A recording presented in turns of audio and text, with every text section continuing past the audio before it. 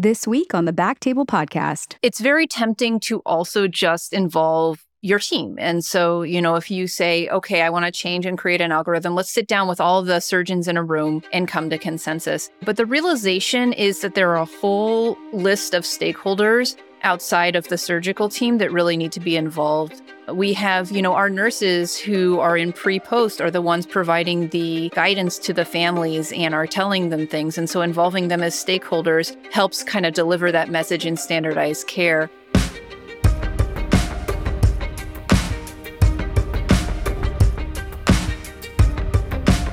Hello, everyone, and welcome to the Back Table ENT podcast, where we discuss all things ENT.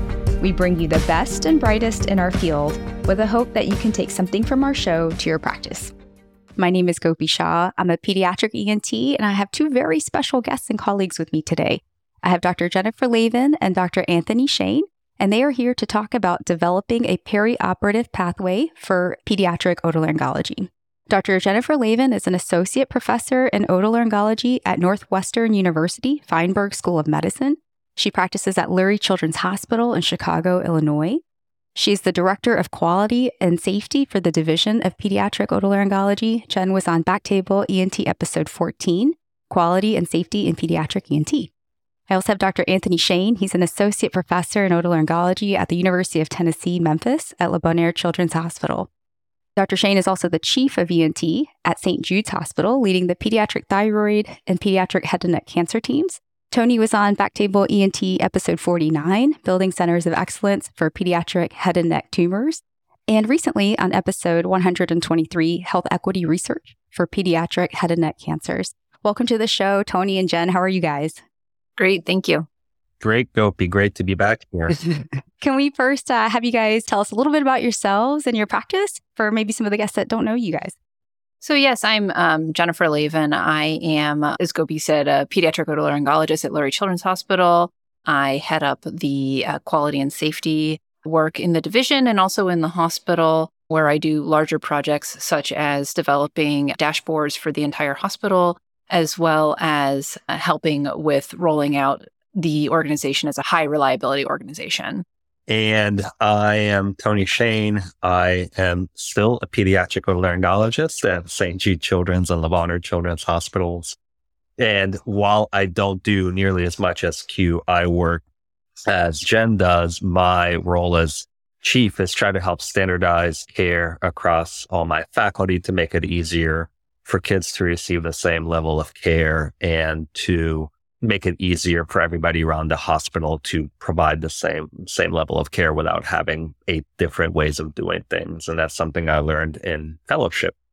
In terms of quality improvement, Tony, you said it's something that you learned a little bit in fellowship. I can't recall doing very much quality improvement stuff in my residency training. I don't really know if in medical school it was even a buzzword at that time. And maybe we were just getting into it in fellowship. You and I are just a year apart. We both did our fellowships at UT, Southwestern in Dallas. How did you get interested into it, and kind of what makes you kind of keep doing the work? Well, a lot of it was pretty simple, and it kind of started when Dr. Mitchell was trying to get everybody to provide the same amount of ear drops to, which is kind of silly, but like somebody has 3 drops for 3 days, 4 drops for 7 days, 5, and that can be confusing. And what's the actual treatment? And Ciprodex can be quite expensive. So like, is somebody going through it too much? Is somebody not going through it enough? Are we setting people up for failure?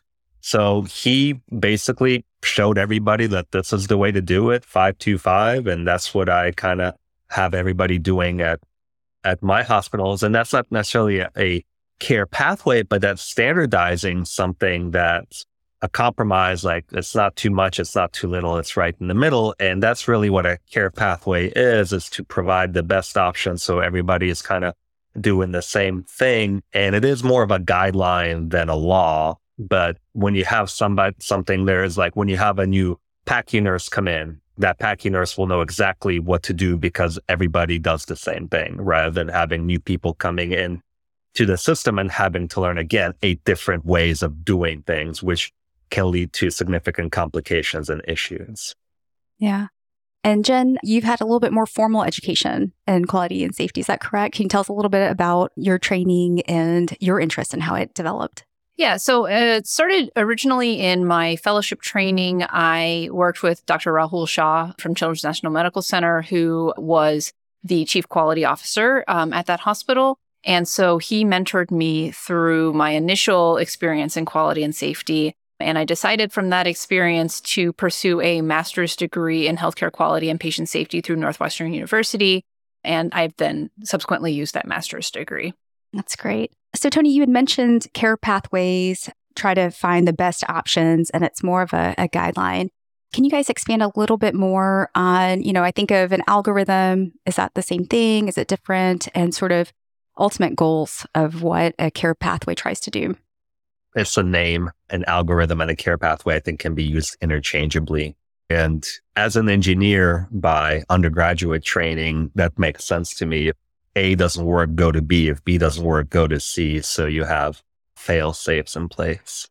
I think also one of the things that I see as a care pathway at Lurie Children's, we actually call these clinical care guidelines. And the way that I see it is, in addition to the algorithm, you can find other ways to standardize and hardwire your interventions. And so, for example, with our adenotonsillectomy care pathway or clinical care guideline, we have standardized the postoperative requirements for discharge, what age cutoff is for patients being able to receive opioids, et cetera. And then in order to hardwire that, we implemented order sets that default. So if a patient is under age 5, for example, opioids do not come up as an option to prescribe as part of the order set. Whereas if they're over age 5, it's not automatically selected. There is an option to select it. And so if I had a patient under age 5 and I wanted to prescribe opioids, I would have to first enter the order set and then go in and put the order in separately. And by creating that extra step, it can help drive change because it kind of makes it easy to do the quote right thing, and it makes it more work to do the wrong thing. And what we found is our rates of opioid prescriptions under age 5 went from 60% to less than 10% through this intervention. And so, you identified a process problem or, for the specific example, it was discharges after TNA. And Tony, you'd mentioned the, number of drops after ear tubes and how different surgeons had a different number of drops after ear tubes. How do you get people to see that this is something that you find benefit in creating sort of a standardized process? Is that difficult? Who do you need buy-in from? And how do you propose or pitch it? So I think the biggest thing with getting buy-in, and I've said this a few times when I give talks on this, everyone is like, oh, great. Yes, I agree. Let's standardize care to my way. And so getting people to change is, I think, one of the hardest things. One of the ways to drive change is to really understand the distribution of practice. And so you could take it as an approach with a top-down decree. However, again, it's harder to get buy-in for a top-down decree. I find what is easier, especially because, I am not a division head. I'm someone who is, when I rolled this out, a relatively new member of the team. In order to get that buy-in, what I did is I said, well, here is the distribution of our practice. And if we bring it to the middle, how does that sound? And so, it's funny because when I write this up, a lot of the times, people may say, well, why did you pick this? It's somewhat arbitrary. And I'm like, well, that's kind of what quality is this is what was able to achieve consensus. And so, yes, there's no evidence to say that 5-year-olds are the good cutoff for using opioids, but we had people who gave it up to 7, 8. We had people with no age limit. We had people not giving it at all. And so this was how we achieved consensus. Yeah, that's interesting that you say it's a little arbitrary. And, I think anytime that there is sort of consensus statements and even the ones that are maybe not your clinical pathway, but, the published consensus recommendations or guidelines for whatever it is, tongue-tied to, the CF guidelines for ENT, it's with the information that you have. And then it's a group of people that help decide, well, this is information that we have. Which direction do we want to take or what can we pull from this? And so are there certain key steps or issues that to address? How do you develop the actual step-by-step when you're creating a pathway? How do you think about it? How many people, who else do you get involved to help you come up with this? So I think the biggest thing is it's very tempting to also just involve your team. And so, if you say, okay, I want to change and create an algorithm, let's sit down with all the surgeons in a room and come to consensus. But the realization is that there are a whole list of stakeholders outside of the surgical team that really need to be involved. We have, our nurses who are in pre-post are the ones providing the guidance to the families and are telling them things. And so involving them as stakeholders helps kind of deliver that message in standardized care. We have pharmacists who are also involved who might be able to speak to ideal pain regimens and ideal formulations of things because of availability in the market, et cetera.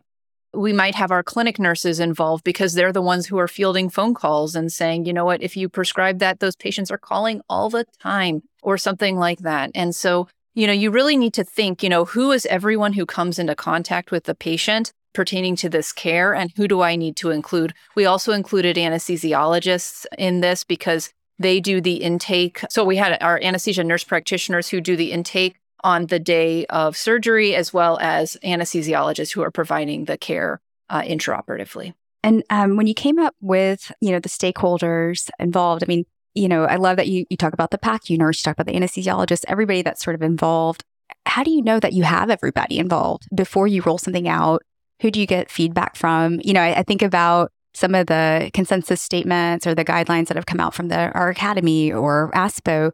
Sometimes they'll, send it to the members and have like an open comment time where you can take a look at it and say, oh yeah, what about this? Or this is a great point. Who else do you maybe get feedback from afterwards just to double check? Is that a thing? No, I think, one of the things that we do on the front end is what we call sort of pain point interviews. And that's where you go through and people just clear the air with what their frustrations are. And you can actually find out a lot from those interviews. And then that also helps guide who you want on your team. Because if someone is identifying a pain point, they may say, hey, you know what? I would also actually involve these people because this is a problem that they may be able to weigh in on. I think we involve schedulers even for some of our care pathways. So administrative staff sometimes is who involved. And so I think just by going through and just saying, what is the pebble in your shoe about this process, then that helps. You also need to be pretty fluid because you don't know who everybody needs to be involved and you don't know if what you're putting out there is the best thing. So you have to be willing to change and kind of roll with the punches. I'm glad you brought that up. How often do you measure or go back and take a look? Like, hey, is this pathway working? Where do I need to flex?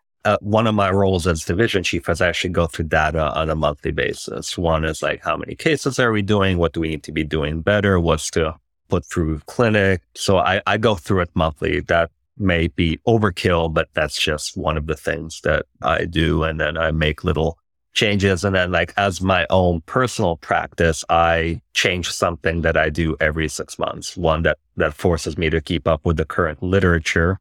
Two, keeps me interested in my job. So you just need to keep up and be willing to make changes on the fly. And when you do make adjustments, for example, we keep the kids in, PACU for 2 hours. And let's say you need to change it to 3 hours, or maybe you're keeping them in PACU for 3 hours. And you know what? Actually, most of our kids go home within 2. How do you then get everybody on the same page to make that adjustment into the pathway now that's settled in? Because once people kind of get settled in a pathway, it's kind of getting everybody to flex when appropriate. Are there challenges with that? Well, I think that's also pretty fluid, something I picked up from fellowship, because we watched our kids for 90 minutes at a minimum and 3 hours at a maximum. And if they needed to be there for longer than 3 hours, they would automatically be admitted. Now, if by like 12 hours later they were doing fine, then yeah, we would send them home. But I think having that flexibility and time points in there allows you to not really make too many changes and allows you the flexibility to decide what to do. I don't send anybody home after a tonsillectomy in under 90 minutes. And nobody goes home if they were longer there for 3 hours, because that means they need to stay longer. And I don't want them taking up that PACU bed. They need to be admitted. So it sounds like when you make the pathway, you got to give a little range so that people can kind of do what they need to within that range as well.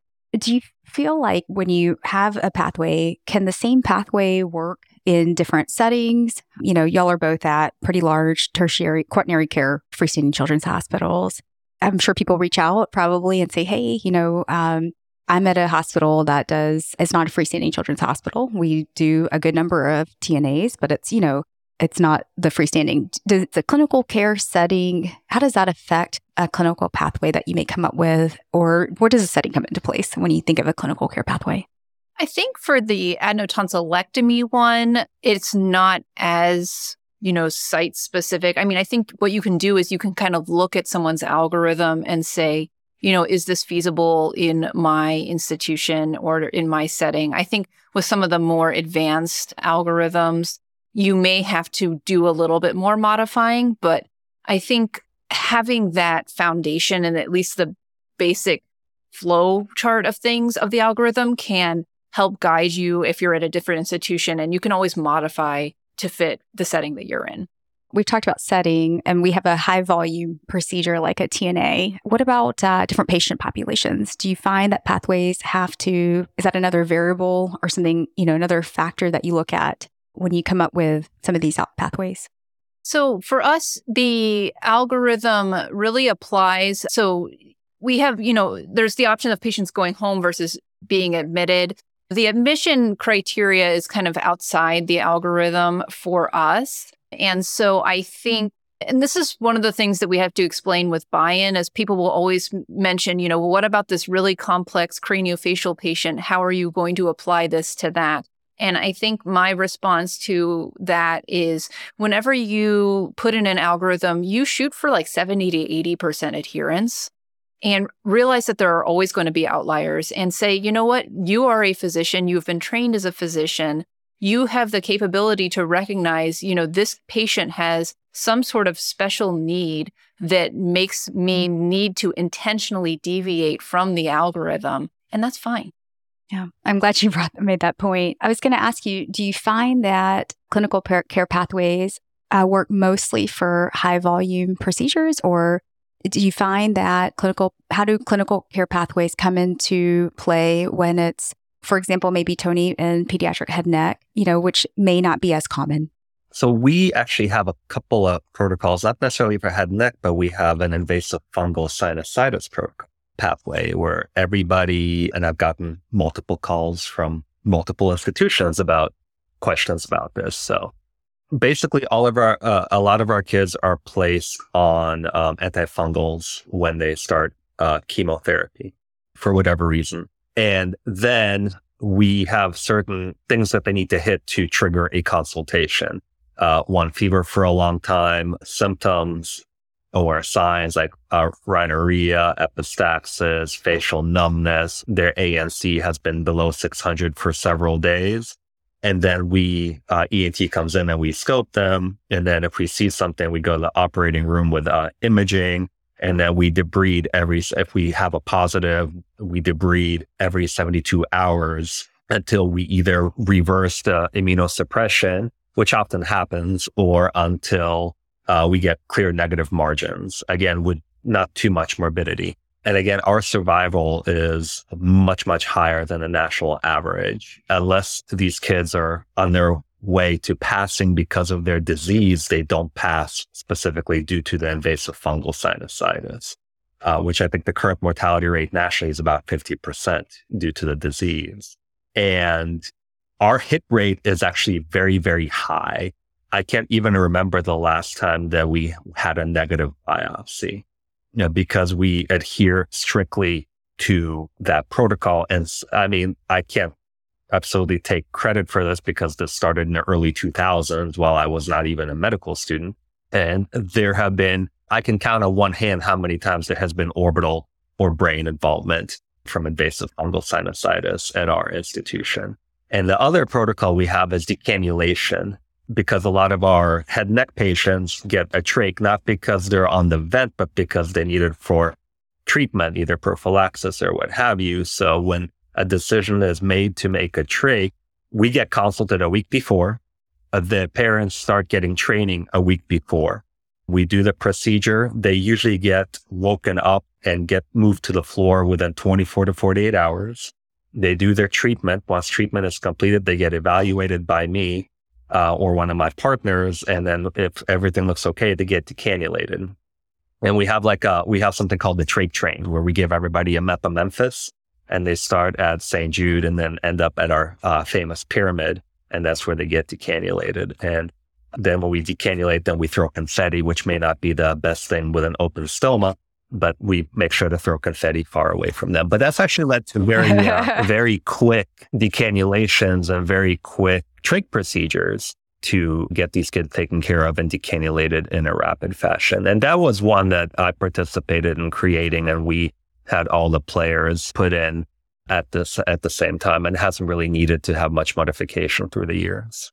I'm glad you brought up those examples, Tony, because I think of the invasive fungal sinusitis protocol, which was very helpful, because we're not over-scoping, we're not scoping enough. And if we're going to the OR, we're not taking kids too much or getting there too late. But what I sometimes would find is that for some of these where it's not as common, you have to remember where you put the protocol, or you have to remember sort of how it went again. Any tips for keep everybody on the same page for something that may not be as common as a reminder? I don't know if that's the right. I'm going to let Jen talk about this because this was one of her initiatives as leader of the QI ASPO committee, is to create a database of these protocols where anybody in our specialty could look and follow them.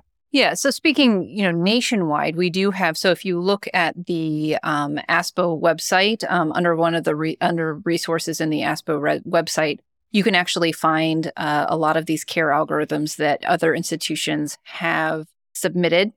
And so if you're looking to build one, you can look there and see what's already been done, so you don't have to reinvent the wheel. Speaking within the institution, specifically, to your point about when something is rare, people may not realize that the algorithm exists. There are things you can do and tools you can use to highlight an algorithm. So for example, if we have a patient who has ingested a button battery or is concerned for ingesting a button battery, we see maybe, 2, 3 a year. Fortunately, it's very, very low at Lurie.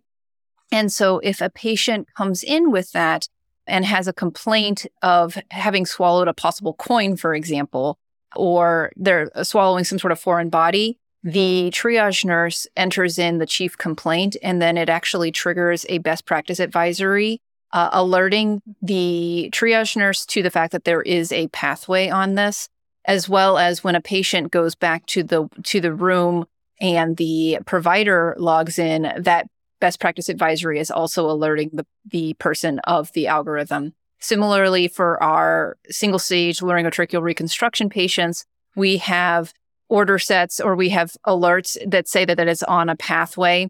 And there's a little banner on the side that says that it's part of a pathway to highlight the fact that the pathway exists. But again, what we're doing is then leveraging our technology and working with our clinical informatics team to be able to build those alerts. Yeah, I'm glad you made that point. That's a really great point of using the technology that we have. So for example, for the IFS consult, if somebody puts it in, it pops up the guideline of when to consult ENT or whoever, it pops up. And then for you, when it comes in, when the consult comes in, perhaps that pops up. So I think that's a great point.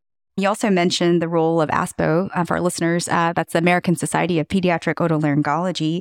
Tell me a little bit about the role of a national society when it comes to care pathways. So I think the role is multifactorial. I think that, obviously we have our clinical practice guidelines, and so we can drive showing our membership what the data suggests as the proper care for a patient. When there's not solid data, then what I see are building a repository for different pathways so people can find out what is ideal in their setting is another opportunity when that data just isn't there. And then for any listeners who are looking for some resources or who are interested in creating a care pathway or getting more information on quality and safety, what resources do you guys use or recommend? So the American College of Surgeons has some QI resources, as does ASPO. But really, when you're trying to create a care pathway, you just need to figure out it's much like product development. Figure out what the problem is and look for a solution, but don't do it by yourself.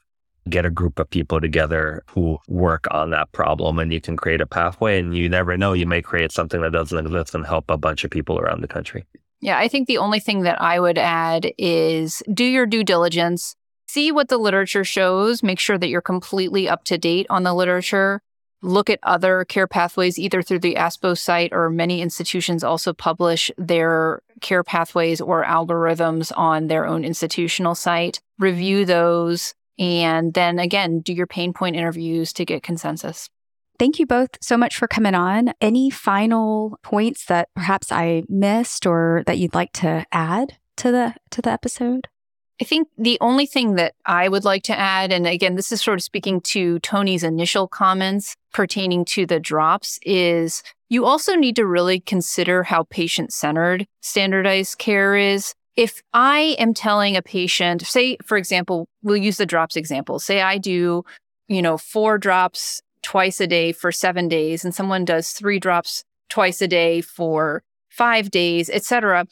My residents are working with 13 surgeons. They may not completely remember which physician does which thing. And so I might go out and talk to the family and say, I want to do 4 drops twice a day for 7 days, for example. And then there may be, the resident may write another doctor's thing because they forget that that's what I do. And then the nurse explaining the discharge instructions may forget and explain yet another thing. And you have to realize to the patient how that comes across and the optics of that. And so they may see it as, wow, everyone's telling me a different thing. No one is talking to each other. Everyone's disorganized. No one knows what they're doing. And it really comes across poorly. And so by standardizing care with all of our different prescriptions and everything, then you're ensuring that everyone is relaying a unified message. And it just seems to get everything to be gelled together better. And so when we implemented our TNA algorithm, our patient satisfaction scores went up, and specifically the score about is there good communication between doctors and nurses went up appreciably. And I'm sure that was a big driver of it. It also makes taking call if you have a large group a lot easier because you don't have to think about what would Jen do for her patient? Then you just know that's what your group's policy is, and you just go with it. And while being patient-centric and taking care of patients is our primary goal, I think taking the stress of being on call will make us all happier, healthier, and actually more efficient clinicians. Yeah, those are both great points. I actually had one last question. When you create a pathway, is there an alert, or how do you, recommend to the clinician to know when to get off of a pathway? Maybe the clinical scenario isn't fitting the pathway anymore, or when to stick with it. Like, hey, the patient's going to be okay. This is the pathway. Is there any built-in checkpoints like that to help a physician when they're not sure when to stay on or get off of the pathway? I try not to be too prescriptive about that because, again, I think one of the pieces of pushback that I receive with rolling out these algorithms is, I am a physician. I am not, a robot. I'm not protocol, And so I think that giving the physician the ability to use clinical judgment when appropriate is fine. And I think if, whenever we roll out something, we have measures for which we're tracking. We're tracking, opioid use, length of stays, returns to ER, et cetera, as different measures. And as we track these measures, and then also, for example, process measures such as utilization of the order sets, et cetera. And so if I have a person, I haven't really run into this, but hypothetically, if I had someone who is an outlier who never followed the protocol, I would have that data in front of me and I can speak to that. Obviously not in an accusatory way, but just being like, hey, I noticed that you are deviating from the protocol a lot more than your peers. Are there reasons for it? Do you find challenges with the protocol? What is driving that? And I think that is a good way to approach it as opposed to creating an algorithm for when it's appropriate to leave the algorithm, if that makes sense. Well, thank you both so much for coming on. If any of our audience wanted to reach out to you guys, are y'all on any social media, or is there a good way to connect? All of our emails are available through Academy or OSPO. Yeah. I was going to say, I'm happy to receive any emails. That sounds great. I learned a ton, and I think it's a wrap.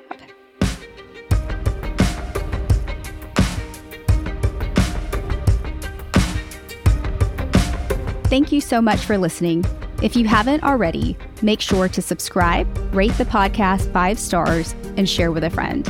If you have any questions or comments, direct message us at _BacktableENT on Instagram, LinkedIn, or Twitter. Backtable ENT is hosted by Gopi Shah and Ashley Agan. Our audio team is led by Kieran Gannon, with support from Josh McWhirter, Aaron Bowles, Nick Shellcross, and Ness Smith-Savadoff. Design and digital marketing led by Brian Schmitz, with support from Taylor Spurgeon-Hess and Ivan Orgodzinsky.